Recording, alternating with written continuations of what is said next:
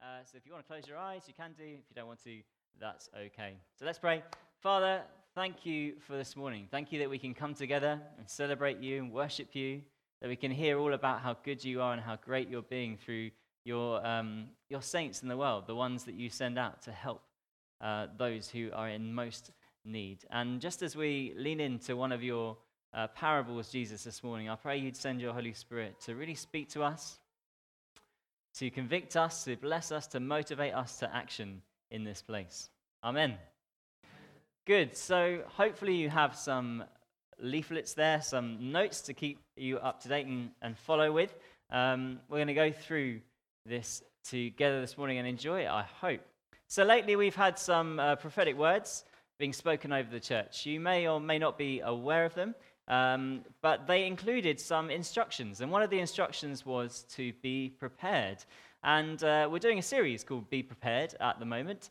And we're going through some of the things that we were told we should be prepared for. And one of the things that we were told we should be prepared for was to be ready for people to come in through those doors at the back there who look, behave, and are generally different from us.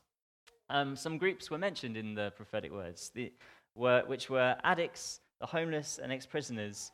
And we were told to be ready for them. And that prophecy that came through explained how this will make us feel uncomfortable, and that we'll need to become more generous with our time, our money, our possessions, and become softer, kinder, and more loving. I believe it was Claudine that brought that particular part of the word.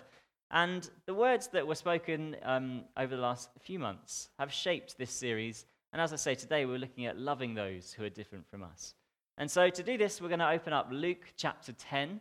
So you can turn there if you've got a Bible, or you can follow it it's not going to come up on the screen. Find a Bible or find someone to share with, and we'll read it through together.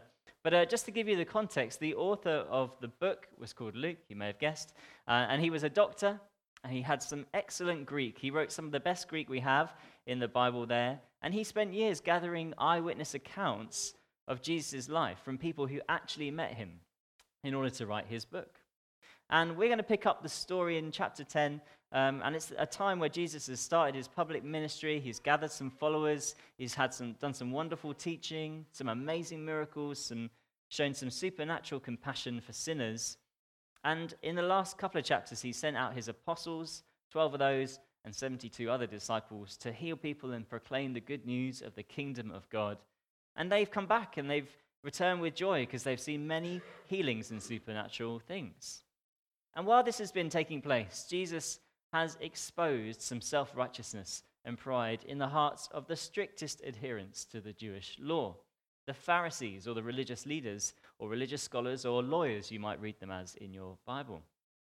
And they're the ones who consider themselves to be holier than thou, and generally good, that's what they think. And they don't like this paradox of a miracle-working Uber teacher making the outrageous claim to be the Messiah, the long-awaited one, only to spend all his time serving and eating with tax collectors and prostitutes. They don't like it, that's the kind of thing he does.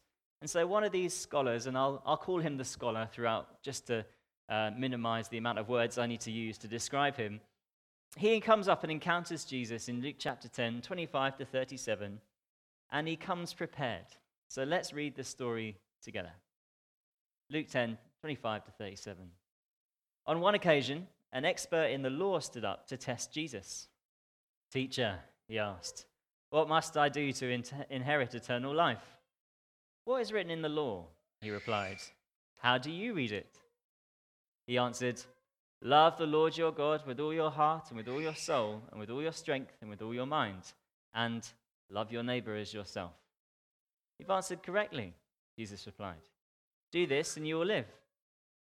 But he wanted to justify himself. So he asked Jesus, "And who is my neighbor?" In reply, Jesus said, "A man was going down from Jerusalem to Jericho when he was attacked by robbers. They stripped him of his clothes, beat him, and went away, leaving him half dead. A priest happened to be going down the same road, and when he saw the man, he passed by on the other side. So too, a Levite, when he came to the place and saw him, passed by on the other side. But a Samaritan, as he traveled, came where the man was, and when he saw him, he took pity on him. He went to him and bandaged his wounds, pouring on oil and wine. Then he put the man on his own donkey, brought him to an inn, and took care of him. The next day he took out 2 denarii and gave them to the innkeeper. Look after him, he said, and when I return, I will reimburse you for any extra expense you may have. Which of these 3 do you think was the neighbor to the man who fell into the hands of robbers? The expert in the law replied, the one who had mercy on him. Jesus told him, go and do likewise. Amen. It's a well-known parable, and we're going to dig into it together this morning using the following headings: withholding love, responding with love, and radical love. So let's start with withholding love. So to look back at that story, an expert in the law, the scholar, shows up and decides to test Jesus. He wants to trap him. Why does he want to do it? Because Jesus is always welcoming people who defy the law, who disobey the law, and he hates that. He keeps the law. Why can't everybody else, is what kind of goes through his head. And these scholars, they considered those who disobeyed the law to be sinners rather than themselves. And so he eyes Jesus with suspicion, with caution. He wants to trap him. He calls him teacher rather than Lord, demonstrating that he doesn't actually believe he's the Son of God. He thinks he's just this kind of teacher. And he says, what must I do to inherit eternal life? What must I do to be saved, is what he's saying. And Jesus replies with 2 questions. He says, what is written in the law? How do you read it? The expert then quotes a summary of the Old Testament law. Rather than getting the whole thing out and reading all 613 laws, or however many there might be, he quotes the summary. And generally, they know that if you abide by this summary, you've kind of got them covered. He says, love the Lord your God with all your heart and with all your soul and with all your strength and with all your mind, and love your neighbor as yourself. And essentially, he's saying, honor God, put him first, and honor people as you would honor yourself. And Jesus says, you've answered correctly.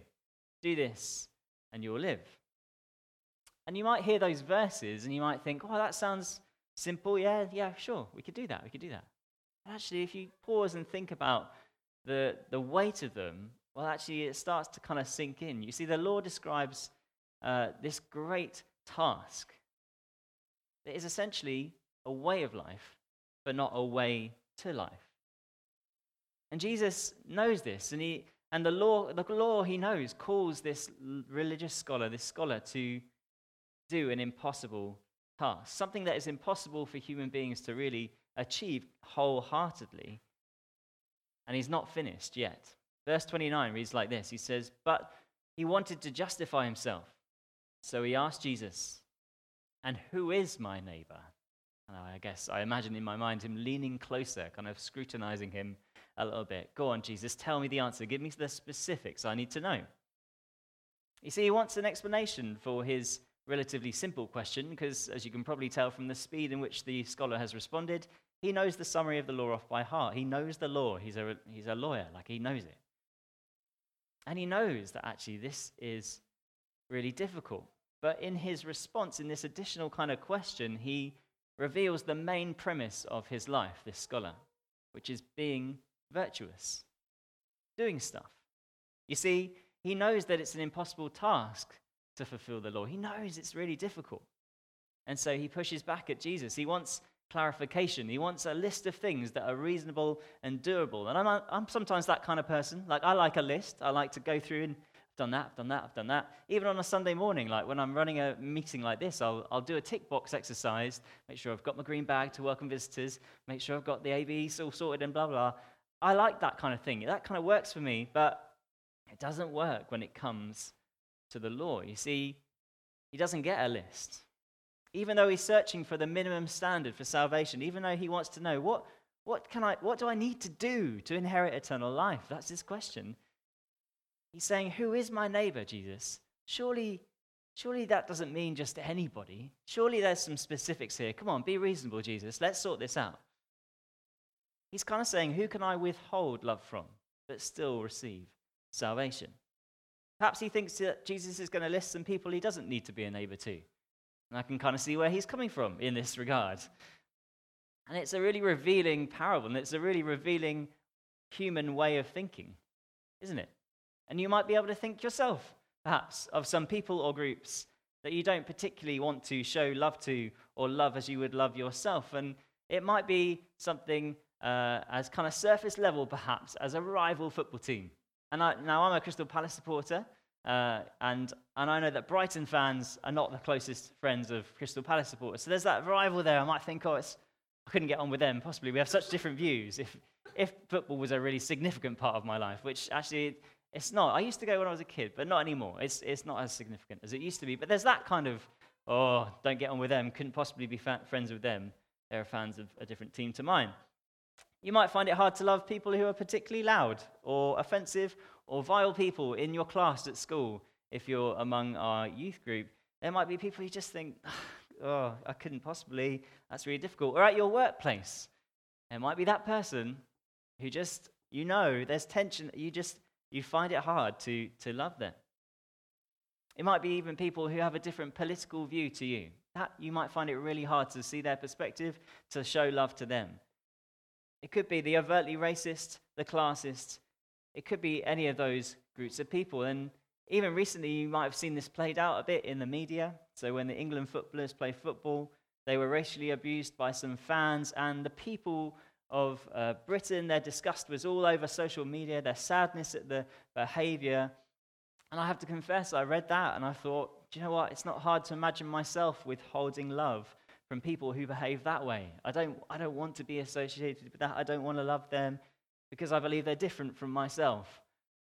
So that's me being kind of honest with you there. And it's actually quite easy to get into this line of thinking, easier to withhold love from people who are different from us than you might think. But it actually even happens in more subtle ways, and we might even joke about these kind of things, like maybe geographical divides, hardy northerners and softy southerners. But behind the understanding, or behind all that, is kind of a belief that humanly it is actually too hard to love everybody, particularly those who are different from you. And going back to our scholar, he knows that the law that he loves, that he has followed, that he cherished, is actually calling him to do something beyond his reach as a human being. And so he wants a satisfactory answer from Jesus. And in his wonderful way, Jesus, rather than offering a method for only loving certain people at certain times in certain ways, says, that reminds me of a story. And he tells a parable. And in case you don't know what a parable is, I recently read a book by Andy McCulloch called Global Humility, where he hits out 3 quick definitions of a parable. He describes it as a Trojan horse, a kind of story that can go into someone's heart undetected and then bring devastation from the inside. Power without direct confrontation. He describes it as, secondly, a TARDIS, and Toby Mills will like this. He describes it as a TARDIS, seemingly plain on the outside, small and insignificant as a story, but once you get into it, it's a vast landscape. Or a parable could be perceived perhaps as a house. The listener is invited in to sit inside and take on the perspective on offer from within. And that's what we're doing this morning. We're getting within the parable. You see, parables do not offend, but they're full of offense. Jesus uses this parable to illustrate what responding to love looks like. And that's our next heading, responding with love. He said this: a man was going down from Jerusalem to Jericho when he was attacked by robbers. Jesus describes this journey that his listeners would have been familiar with. The road between Jerusalem and Jericho was a great big descent of about 507 meters, full of rocky outcrops, caves, boulders, and it was well known, this stretch of road, for being a dangerous route. And there was even a section on this road between Jerusalem and Jericho that was called the Road of Blood, infamous for robberies, a dangerous place. So he's describing a real place with a fictional story. And the first person that finds the man who's been beaten, stripped, and robbed is a highly regarded figure, a priest, a descendant of Aaron from the Old Testament, with regular duties in the temple, who looks once but passes by. Next, a Levite, part of the tribe of Levi, not a descendant of Aaron, but a person who would have assisted the priests. Both law-abiding people, both ritually clean, both perceived to be good, both responsible for helping the poor and giving out alms, and yet both walk by, both move on swiftly. And why do they do that? Because they're smart. They see that the man is alive still and bleeding out, which means the robbers must be nearby. They won't have gone far if he's still alive now. And rather than responding in love, they respond with fear, and the fear of being attacked themselves, the fear of becoming unclean, the fear, perhaps, of being late and humiliated. And this may have happened to you before. It's definitely happened to me, where you're driving along the road, perhaps, or you're maybe being driven, who knows, and you notice a broken down vehicle, or some people trying to push a vehicle into a safe place, and just for a moment you think, shall I stop? Then your reasoning kicks in, and the excuses arise, and again, a very human thing happens to you. You think, like I do, they'll be okay. They don't need me. Someone else will help them. Or, if I help, I'm going to be late for that meeting. Or, they're probably a Brighton fan. They probably deserve it. But it comes in, it creeps in, the excuses arise. Now, it's really easy as well in this moment to feel guilty and defensive. And initially, that's what I kind of felt, I guess. When I was reading this, I thought, do you know what? I've done that before. And we need to recognize here that actually causing me to feel guilty is not at all actually Jesus' intention at all, because the guilt doesn't take you where he wants you to go. Instead, he introduces a fourth character in the story, the Samaritan.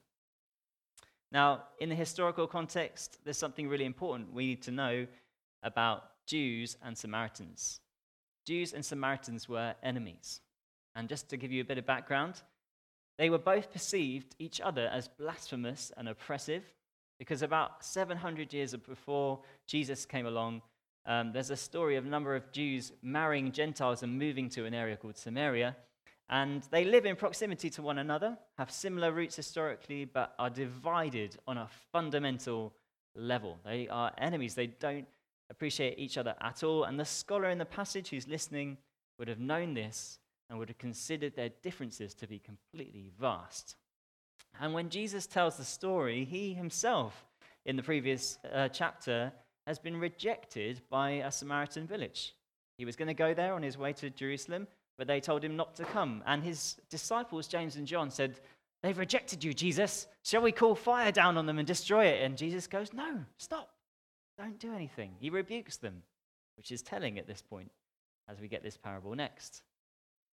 But in the parable, the made-up story, a Samaritan responds with love.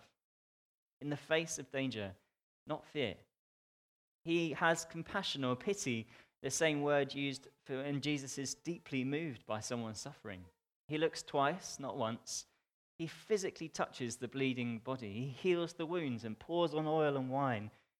He puts him on his own donkey. He places a stranger where he should be and puts himself where the stranger should be. And he takes him to a refuge, a safe place. Pays for his care, over 2 days' wages or more. And by telling the story, Jesus is emphasizing that the fact that responding with love is meant to be costly. He wants his disciples to get radical costliness, where we share burdens of others. And for me, I don't know about you, but when I hear that, my mind, when it thinks about giving beyond and going beyond the pale, going beyond the norm to help and give and pass away more of myself, sometimes my mind goes, well, you can't possibly afford to. You can't possibly afford to give more money. You can't possibly afford to give more time to that or that person who's in need or that cause or that charity. And it turns out I'm not the only one who has thought this. A famous theologian, American theologian, responds to the question, or the statement, I should say, of I can't afford to help people in need. His name's Jonathan Edwards. And this was a really helpful quote to grasp, I think, what Jesus is trying to communicate here. Jonathan Edwards said, remember Galatians 6, verse 2. Carry each other's burdens, and in this way you will fulfill the law of Christ. In many cases, we may, by the rules of the gospel, be obliged to give to others when we cannot do it without suffering ourselves. We should be willing to suffer with our neighbor and to take part of his burden on ourselves. Otherwise, how is that rule of bearing one another's burdens fulfilled? If we are never obliged to relieve others' burdens except when we can do it without burdening ourselves, then how do we bear our neighbor's burdens when we bear no burden at all? And Jonathan is right. When people like me say in their mind, I can't afford to give more, they're really saying, I can't afford to give without it burdening me, without it hurting my living standards, without it really making me radically sacrifice. And Jesus says, yes, that's right. It's radical discipleship. It's radical love for even those who are your enemies. Now, Jesus is pointing us to this in radical discipleship. He's pointing us to that. He's pointing us to loving those who are different from us and helping us recognize that it's meant to cost us time, money, possessions. It's meant to push us beyond our natural capacity. And I got a summary from a guy called Tim Keller, excellent preacher. He summarizes this by saying, if you can afford to give, then you're not giving enough. Now, when I heard that, it made me uncomfortable. And I remembered the prophecy. It will make you uncomfortable, is what we heard. And I am about this. When I read it, it makes us uncomfortable. It's radical love when we respond like the Samaritan. Which brings us to our third heading, radical love. Jesus is brilliant. If you haven't read a gospel start to finish, I encourage you, read about him, learn about him, enjoy his jokes, enjoy his poignancy, enjoy the way he cuts to the heart with stories like this. You see, the parable unravels the scholar's thinking. And the final verses draw us to its key, the key to the whole story, where Jesus places the scholar in the story. Verse 36 and 37 say, which of these three do you think was a neighbor to the man who fell into the hands of robbers? The expert in the law replied, the one who had mercy on him. Jesus told him, go and do likewise. The key to the parable is where Jesus puts the scholar in the story. Because if Jesus had made him the hero, if he'd made the scholar the person who risked their life, gave their money, their time and care to the person injured on the road, then he would have just scoffed at Jesus. He would have said, Jesus, no way. You don't inspire me. You're ridiculous. Help my enemy, help a Samaritan. No, I would have just rode over him a few times, like to make sure. That's what I would have done. Get out of it, Jesus. No self-respecting Jew would have helped him. But instead, Jesus places the scholar in the position of the man on the road, the one in need, the one battered, bruised, bleeding out, helpless. And Jesus does it very deliberately. He wants the scholar to imagine that he is in the place of someone who is in no position to save themselves, the one whose only hope is an act of free grace, the one who undeservedly is helped by someone considered to be an enemy. And the scholar can't even bring himself to say the word Samaritan. He can't even bring himself to answer Jesus' final question precisely. I can just imagine him through clenched teeth going, the one who showed him mercy, and kind of turning away and walking off.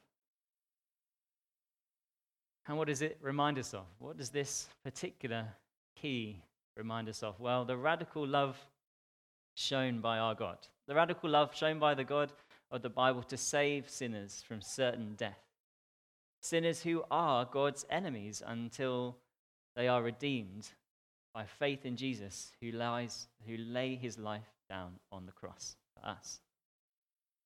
And it's amazing when you dig into these parables, when you start annotating and reading and looking through. And when I was doing this, I couldn't help but see Jesus in the Samaritan in so many ways. And I just want to share a few parallels with you because they're quite striking.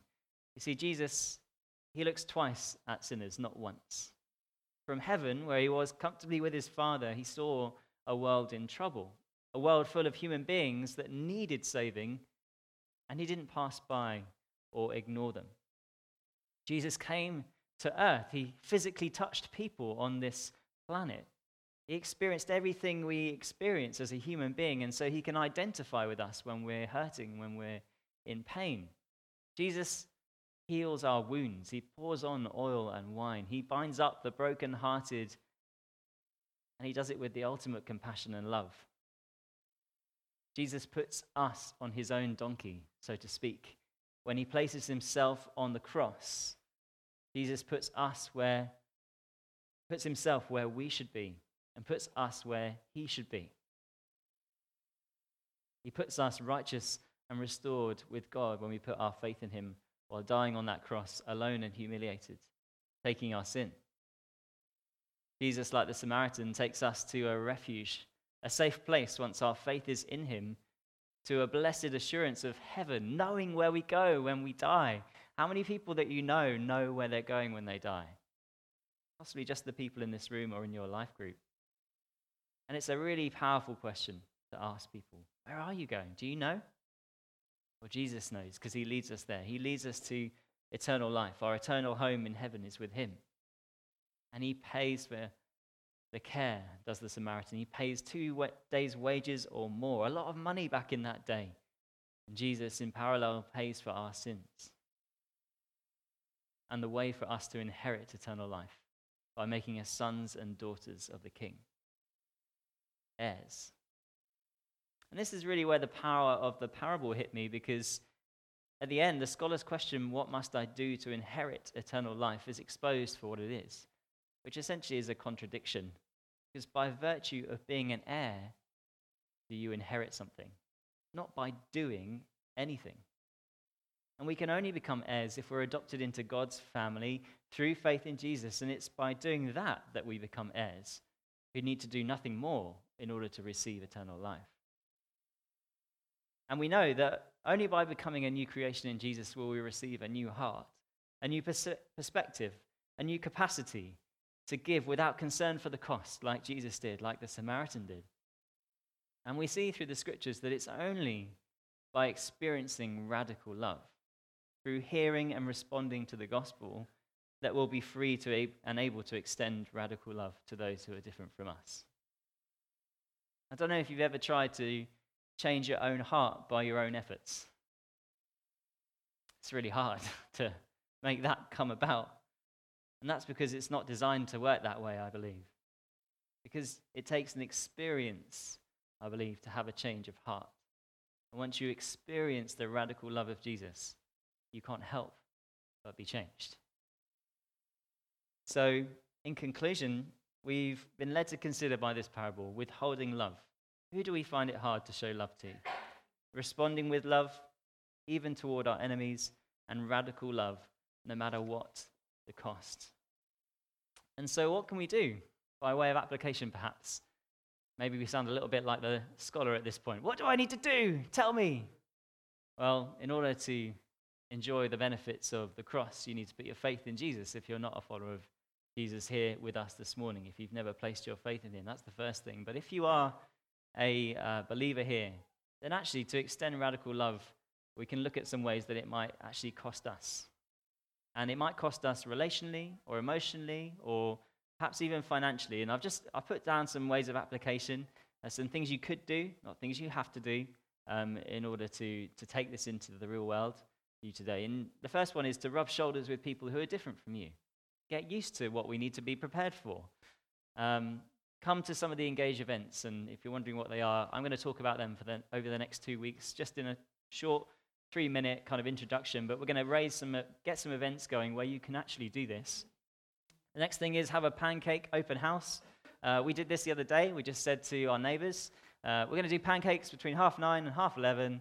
Come if you want. If you don't come, that's okay. We'll do it again next month, and you can come. And we had some neighbors come around, and they were different from us. And it was a bit weird because we'd never kind of done that before, but it was really good as well, and it was fun. Third thing, and lots of you will enjoy this, go to the pub. I also did this. unexpectedly the other day. I just went on my own, and I found people that they're there that just wanted to talk, and were just there, the people behind the bar, and I rubbed shoulders with them for a bit. I actually helped 2 guys with their quiz answers. So, guys from the pub 2 weeks ago, if you did win the quiz, I want my money. So, I don't think they did. But anyway, bless them.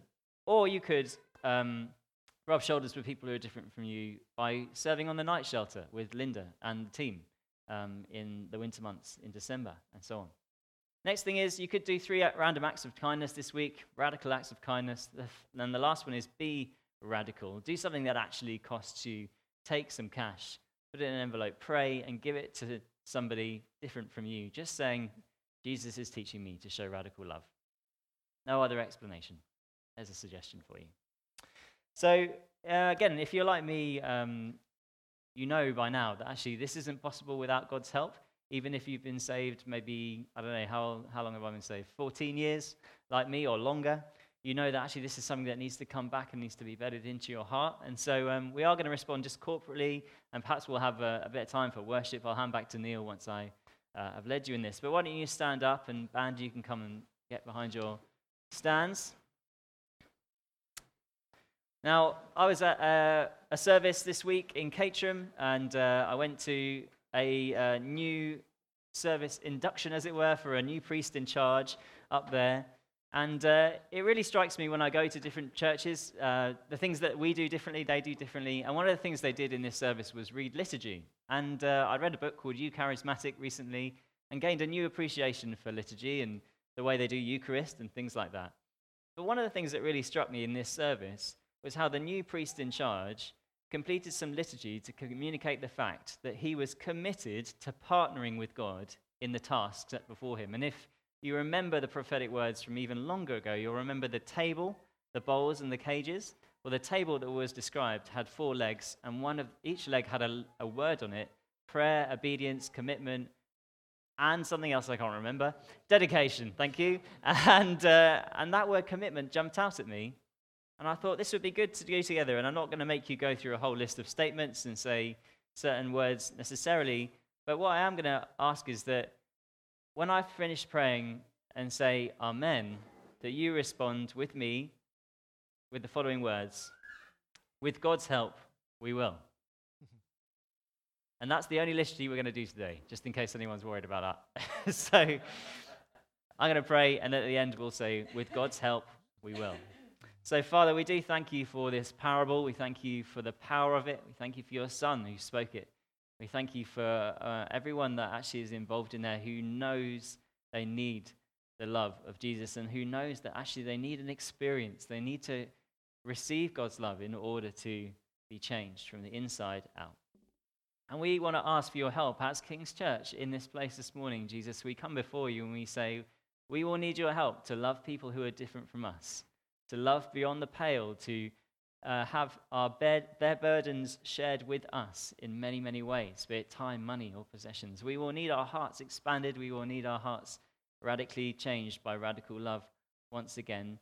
And as we step into this time, as we prepare ourselves, this is a moment where we say that we want to do it with you, not without you, because we know we won't be able to manage it if you're not with us. And so for all of these things, will you help us? Amen. And we'll say together, with God's help, we will. Amen. And lastly, before we worship, before I hand back to Neil, if you are here for the first time and you have heard what I've spoken about today, and you want to experience radical love, you want to know Jesus, you want to be saved from hell when you die, you want to be saved from your sins, well, it's very important that you know that the cost of following Jesus is as described in this parable, is going to cost you to follow him. But if you do want to receive him this morning, I just want to pause for a moment so you can call out to him and say, Jesus, please come into my life. I'm not going to recite a prayer. We're not going to make you say anything you don't want to say or force you to believe anything you don't want to believe. But if you simply want to call out to Jesus for mercy, like the person who was in the road at that time, if you need an act of free grace to save you, then I'm just going to make space for you to say out loud or say in your heart what you want to say to God by way of invitation to him. And then I'll say amen, and we will go into a worship song. I'm going to pause so you can do that now.